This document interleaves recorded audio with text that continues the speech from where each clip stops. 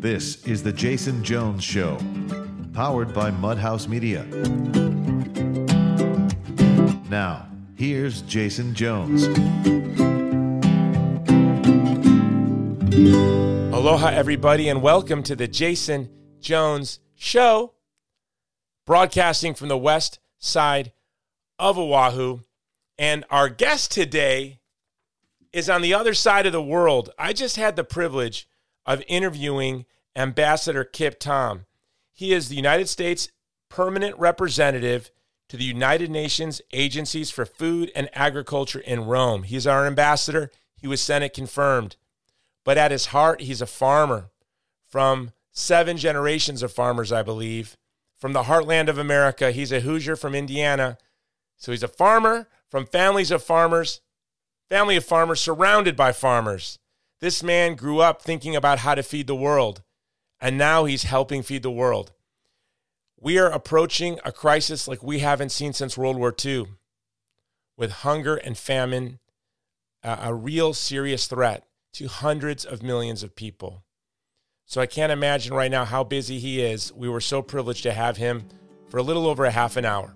So here we go, my interview with Ambassador Kip Tom to the U.S. mission to the UN Agencies for Food in Rome, The Jason Jones Show.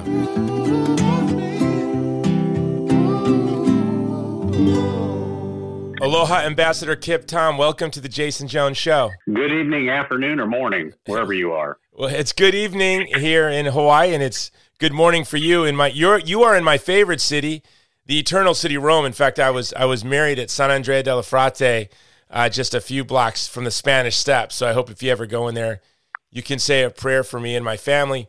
Sir, I want to thank you. I know you're a very busy guy, and this has to be one of the busiest times of your life. We are, with the COVID shutdown, we are hearing reports of famine and threats of famine from India to the Horn of Africa, across the Middle East into Africa.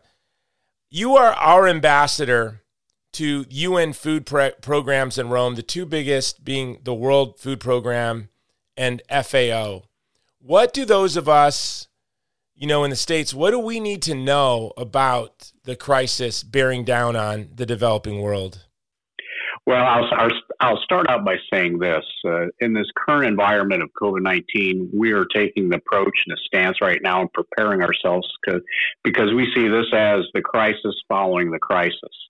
If we look at 2020, we've been saying this for a long time. We think we'll probably be facing the worst humanitarian crisis since World War II, and for a number of reasons.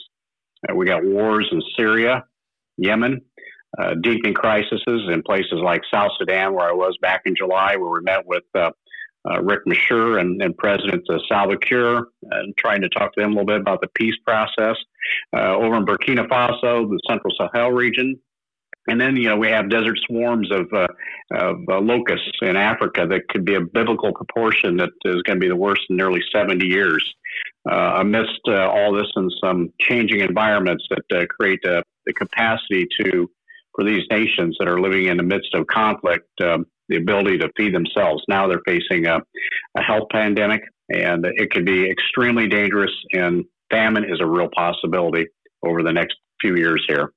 As we look at it, we know this. We know there's about 821 million people go to bed hungry each and every day. Then there are further about another 135 million people facing crisis at levels of hunger or worse. Then that means there's another 135 million beyond that we believe are on the brink of starvation that we're going to be addressing here in 2020. So that's a total of 265 million people that are living from meal to meal, or maybe day to day, on the edge of starvation. That's why we see this as probably the worst year since World War II. The United States has been fully engaged in supporting the World Food Program. We're the most philanthropic country in the world, giving almost $3.4 billion in 2019 to the World Food Program. And I'll put it this way. The embassy we have here in Rome, we're focused on the Food and Agriculture Organization, and we're focused on the World Food Program. If we look at the size of those budgets, it's the second largest budget to NATO and international organizations for the United States government. So you can tell that the United States plays a huge role in humanitarian needs around the world, trying to help create resilience and capacities for smallholder farmers in all the countries we work. The FAO, we work in about 140 countries there, and the World Food Program is working in about 90 countries today. I can tell you the complexities that we're dealing with, whether it's related to COVID or not, but we're trying to get food into places now, and we're getting some of our crews locked down for 2 weeks in quarantine when they need to go back and get more food or more personal protective gear. So the world we work in is becoming more and more complex or complicated, and we really need to work hard on trying to improve and work with leaders around the world to make sure we're successful. And something that really strikes in my heart is this. With COVID lockdown, schools around the world are closed. Oftentimes, we are the ones that are providing the one meal a day that young children, the 1.6 billion children and young people get a day, we're not there any longer. The schools are closed. We can't provide the lunches to them. So now we have that population that is at risk as well. So we see this as really important. We're trying to retune our strategies, make sure that we're prepared to make sure this isn't the worst year since World War II, but it's a definite possibility. I guess when I look at the trips I've had in Africa over the past 10 months here, traveling across the Sahel and Eastern Africa and down Rwanda, Zimbabwe, many other places, and I see the constant need for people wanting to create their own livelihoods, wanting to be economically empowered, women and children, men, everybody. They want to be able to not only feed themselves, but feed their communities, do a better part of feeding their country, and hopefully at some point in time get to the point where they could even export to other countries and help their food security needs as well. The interest is there, but there's been an underlying push from Rome, mainly at the Food and Agriculture Organization in the past. I think we're making changes today. I really believe under Director Chu we're making changes, but in the past we've had a number of motivations very based on ideological views of what food production systems need to look like. We've actually denied basically the whole continent almost of Africa access to the tools that have been able to help feed the current 7.3 billion people around the world today. Whether it's biotech, I know it's controversial, but it's proven safe. Or whether it's using crop care products or modern agronomic tools or data science. There's just so much opportunities that we want to make sure that the farmers in the developing world have access to that they don't today. But we face an uphill battle in trying to get that done here. But we're working to make that impact, make it work. Ambassador, it's frightening to hear you say that ideology is tripping over. You're a farmer. I mean, that's you're before you were a diplomat, you're a farmer. I've read your confirmation hearing transcripts, and I know your past. You're not only are you a farmer, you're a farmer from generations of farmers, and every generation we saw advance in technology, and that's how we feed the world. When you look at the 20th century, the number one killer, it was famine. The number two killer was statism, direct violence by governments. And when you really look at most of those famines in the 20th century, in China, in the Ukraine, for example, in Cambodia, in Ethiopia, they were caused by ideology. So we're still seeing ideology as a stumbling block to progress in technology and feeding the world? There is no doubt that's the issue. And I think part of it's helping educate and make knowledge available to those that have the ideological views. We're working hard at that, Rome, trying to get that point across at the same time, making sure in our outreach is at the time we spend in the continent of Africa, dealing with ambassadors across the continent and others. We oftentimes just focus on Africa, but we have other places as well that are just food insecure. But the ideological views, there are no doubt, is what slowed our ability down to create the capacity and resilience that we need to feed that hungry world. The world's demand for food is going to nearly double in the next 30 years. And we need to do it using less of our natural resources. And the only way we're going to get there is to use modern innovations.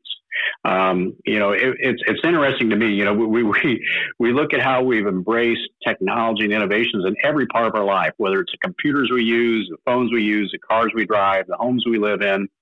the medical practices that keep our healthcare going. But when it comes to food, people want to go back to systems that my grandfather gave up on 120 years ago. And that's just not acceptable. We need to make tools available to these farmers, make sure they have access to them. I mean, I take the example that I can't believe I'm in Rome talking about this, but the fall armyworm is a pest that is in the United States, and we figured out how to deal with it 20 years ago by using biotech crops. We use less chemicals, or our carbon footprint is smaller, and yet we control the fall armyworm. Yet in Africa, so many places, it's not allowed to be used. These NGOs that have these ideological views have been very effective in getting to a lot of these national leaders and blocking the access to these technologies. And we know it's costing their yields nearly 40% of what it could be. Now, in the United States, if I lose yield like that, it's an economic impact to me. It's economic, and we're not going to make the money, hopefully, we were planning on. But when you get in sub-Saharan Africa, the Sahel, you get in Zimbabwe, any one of the other nations that's plagued with this fall armyworm, it's the ability to feed yourself. Maybe put another piece of tin on your house. Maybe the ability to get a little bit of health care to improve your lives. So that's why it's so important. And I mean, for people to embrace the system, smallholder farmers, I don't know anyone that wants to remain that. I don't know young people that want to go back and be a smallholder farmer, or the women that want to be engaged in it. Why don't we allow them to have innovations and let them use mechanization, try to elevate themselves so they can advance their economies and feed their people? That's what we need to go towards. And that's what we're really working hard on here in Rome and across the developing world to show the value that these innovations can prove for their self. Is this crisis an opportunity? I read today, it has been quite frustrating me since the Italy shutdown. At our organization, the Vulnerable People Project, we started voicing concern for food and food distribution and for vulnerable communities. And it was sort of a blackout. It seemed to me in the mainstream media, there was heightening fear to achieve a political outcome, and there was no talk about food insecurity, hunger, or famine. And in just the past week, you finally see it being covered. And I just read today at MSN.com, the director of the World Food Program said that 130 million more people will be pushed to the brink of starvation by the end of 2020. With this sort of reality bearing down on us, I'm hoping maybe they'll put ideology aside so we can meet the needs in the midst of this crisis that, as you said, we have not seen since World War II. It's the humanitarian thing to do, is that we have to get back to making pragmatic decisions to make sure that we can find the means to feed this hungry world. Yes, this could be viewed as an opportunity. I know there's some people that are pointing at our modern farming systems and saying it's part of the cause of what happened today. And I don't know how they can build that story, but the reality is the systems today work. That's how we're able to feed the 7.3 billion, or most of the 7.3 billion around the world. It's taken a lot of work to get here. You know, I look at the innovations in agriculture that started to occur back in around 1900. In the United States, nearly 50% of the people in 1900 worked and lived on a farm, and they were subsistence farmers, just basically providing enough income to feed themselves and maybe create a little revenue to where they could get the health care or make the improvements to their lifestyle. Then we had mechanization come along. We started to see people move off the farm. We had the Industrial Revolution occur next to the United States, and we started building cars and everything else that happened during that revolution. And then following that, we had the Green Revolution occur. And then we had hybrid technologies come out. And then we had biotechnology occur. You know, we've seen yields from 1900 to where we're at today almost quadruple. So, you know, it was those changes. It was the movement accepting of new innovations that's got us where today we can use less land, provide more crops, more food for people, but yet it's still challenged by many people. And the reality is we want to protect the environment. We want to make sure that we're using no more land than we have to. We want to make sure we have biodiversity. We want to make sure that the resources we use no more than we have to. And this is what we want to see across Africa, too, because there's a lot of places maybe they shouldn't be producing crops because it's environmentally sensitive. Let's try to find out the way to leverage these technologies, transfer that knowledge into Africa, empower youth, empower the women, make sure that they have an opportunity, too, to feed their communities. So, yes, I do view this as an opportunity during the current crisis. It's going to take a lot of time. You're not going to change this overnight. We've slipped a long way in the last probably 20 years in the guidance out of the Food and Agriculture Organization. But like I said today, I feel we're moving in the right direction. We've got a new leader there and we have some other people supporting him that I believe will help us attain those goals. Now, as we see this threat of food insecurity, I read an article where you were quoted in the Progressive Farmer that really struck me. You said, when people can't feed themselves, they lose hope. When they lose hope, they migrate. When they migrate, they become one of 20 million victims who get involved in human trafficking, or they get involved in the arms movement, or in worst case scenarios, they get involved in extremism themselves. So there are consequences beyond the immediate threat of hunger and famine, but it breaks up communities. Whole ethnic communities get scattered, which leads to a type of famine-induced, hunger-induced ethnic cleansing. Then they become more vulnerable to everything that we're concerned about. There's no doubt about that. You take a smallholder farmer, a family. I've seen them, maybe 5-6 people in their family, and they've tried producing crops, like I said, just to feed themselves.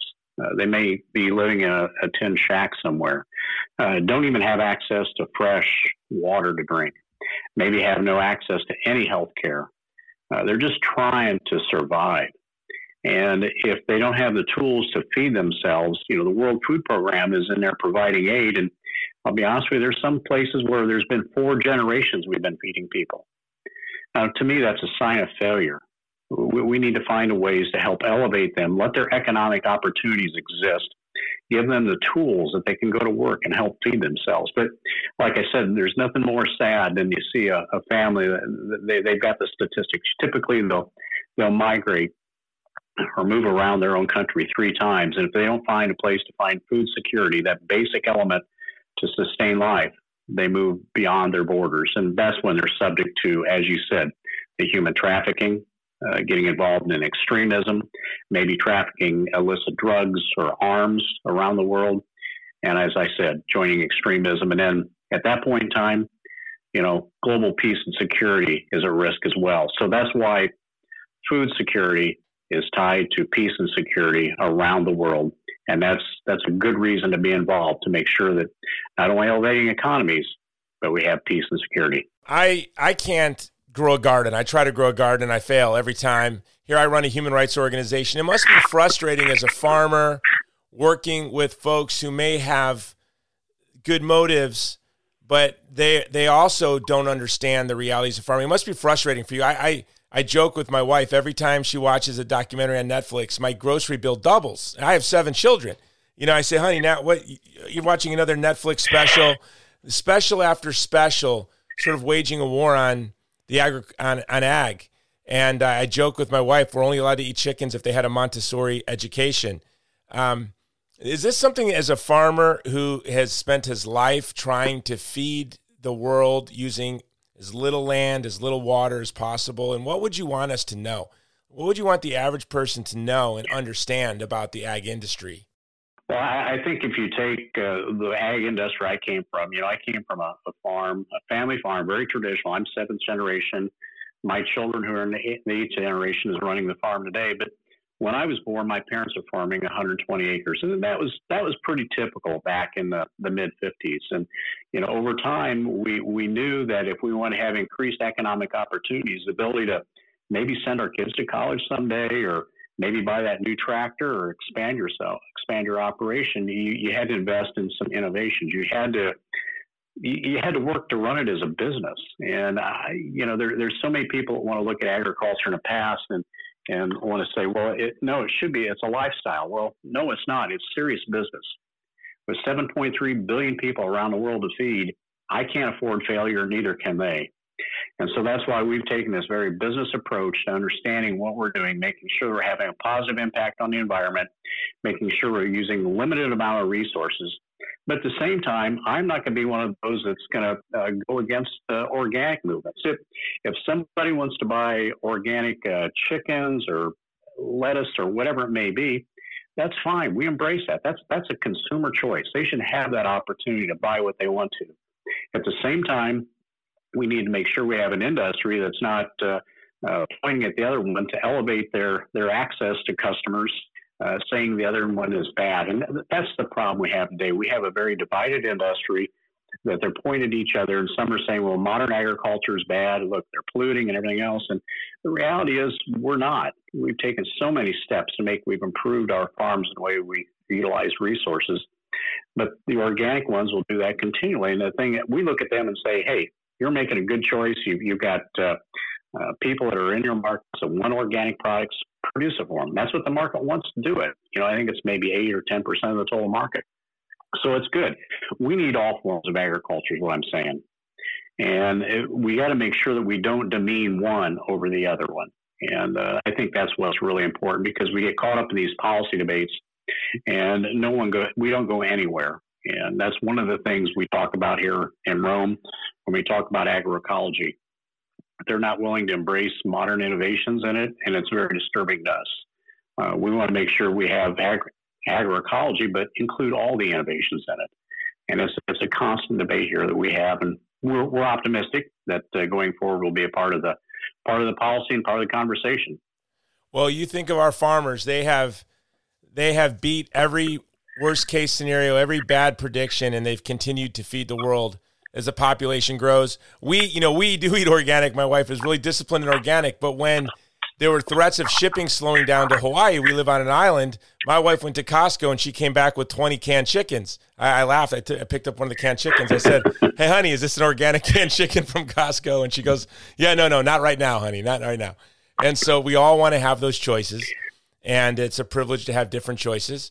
But the most important thing is that we make sure that everyone, we don't want, we want to live in a world. And is this a dream you have? I mean, is it possible in your lifetime that we will have, I'm only 48, but I say only 48, I'm 48. But I remember when I was a boy, they had these Feed the Children commercials with little Jason in Appalachia. And there'd be a little blonde kid playing in a puddle, and they'd say, little Jason lives in Appalachia. He doesn't get enough calories. And for, so much money a month, you can help little Jason have a little more nutrition. And then, by the middle of the 70s, we didn't see those commercials anymore. When I tell that to my children, they don't believe me that there were commercials to help feed children in the United States. Do you think that in your lifetime, we'll reach a point where no one is going to bed hungry and that starvation is a thing of the past?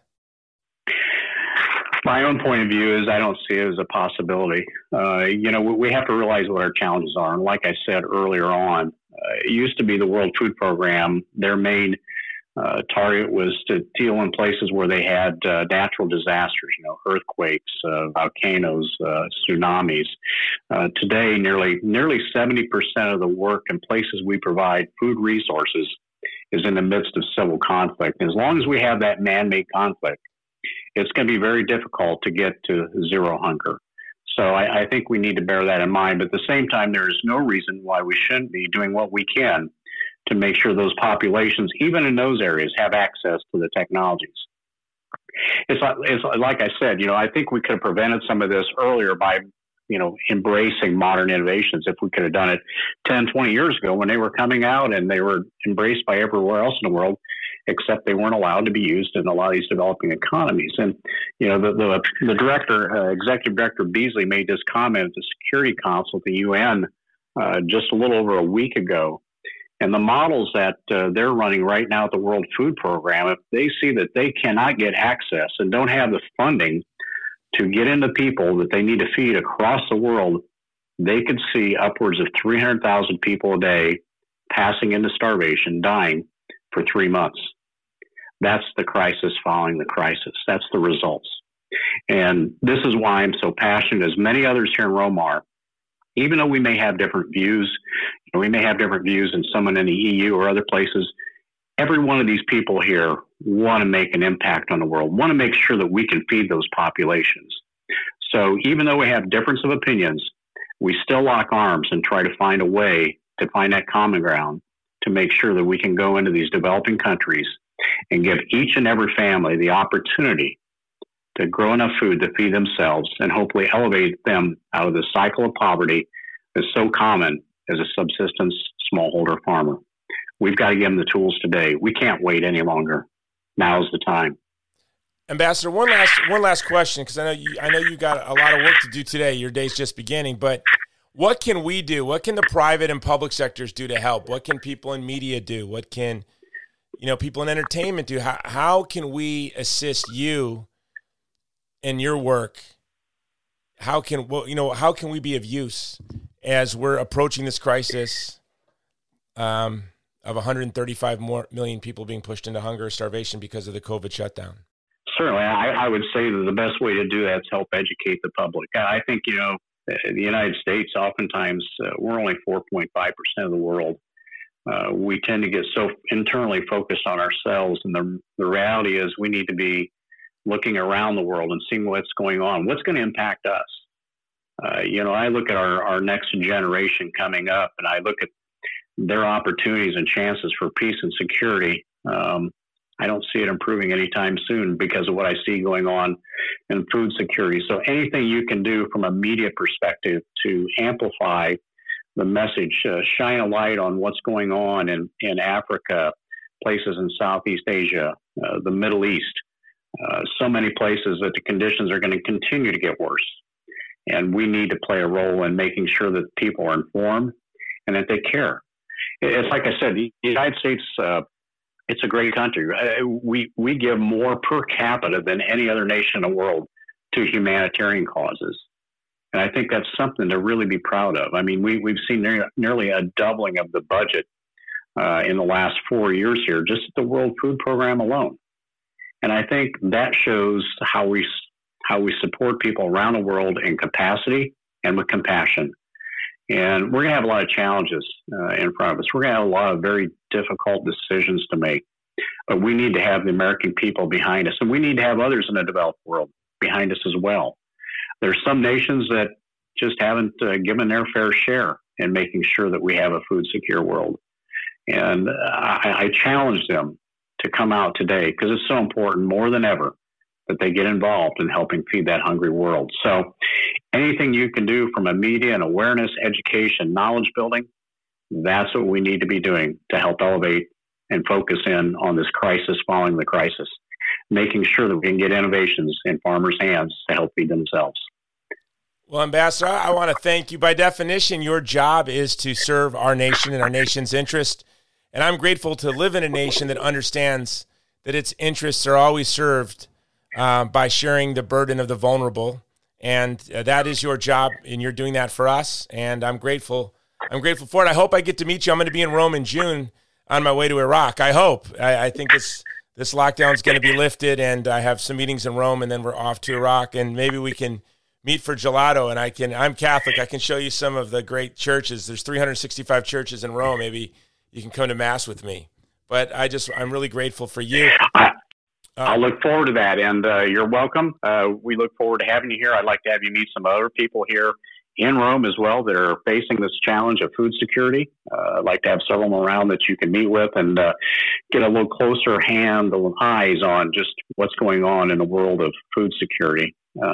It's so easy for us to go to bed at night on a full stomach, resting knowing that we're going to have breakfast in the morning and our day. We take so much for granted in food security in the developed world. But across the developing world, it's much different, and we need to make sure we have the compassion and talk about them. So I look forward to continuing those discussions on your trip on to Iraq, and I hope you can spend a little time with us here in Rome. I look forward to it. It's been a pleasure. Thank you, Ambassador. Thank you, sir. Bye-bye. What a privilege to have Ambassador Kip Tom on our show, guys. This is a man, he's a farmer. He's our ambassador. And as ambassador to the World Food Programs, the UN food programs in Rome, his job is to advance the interests of the United States, right? That's what the State Department does. But that he understands, that we as a people understand, that our interests are advanced when we have a world that is food secure. That our destiny is linked intimately to the destiny of the most vulnerable communities in the world. As he said, when people are food insecure, they lose hope.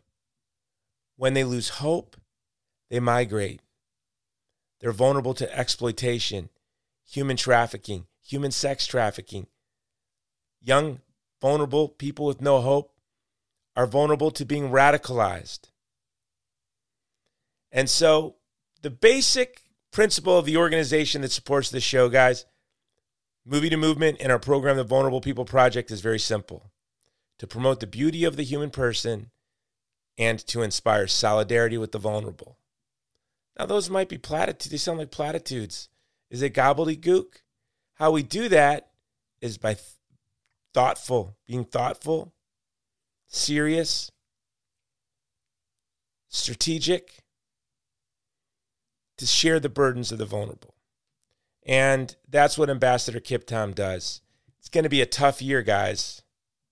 Wherever you are, church leader, business leader, entertainment, you're in Congress, you're in LA, you're an intern, you're head of a studio, wherever you are, what you need to ask yourself is, how do I leverage who I am for food insecure people?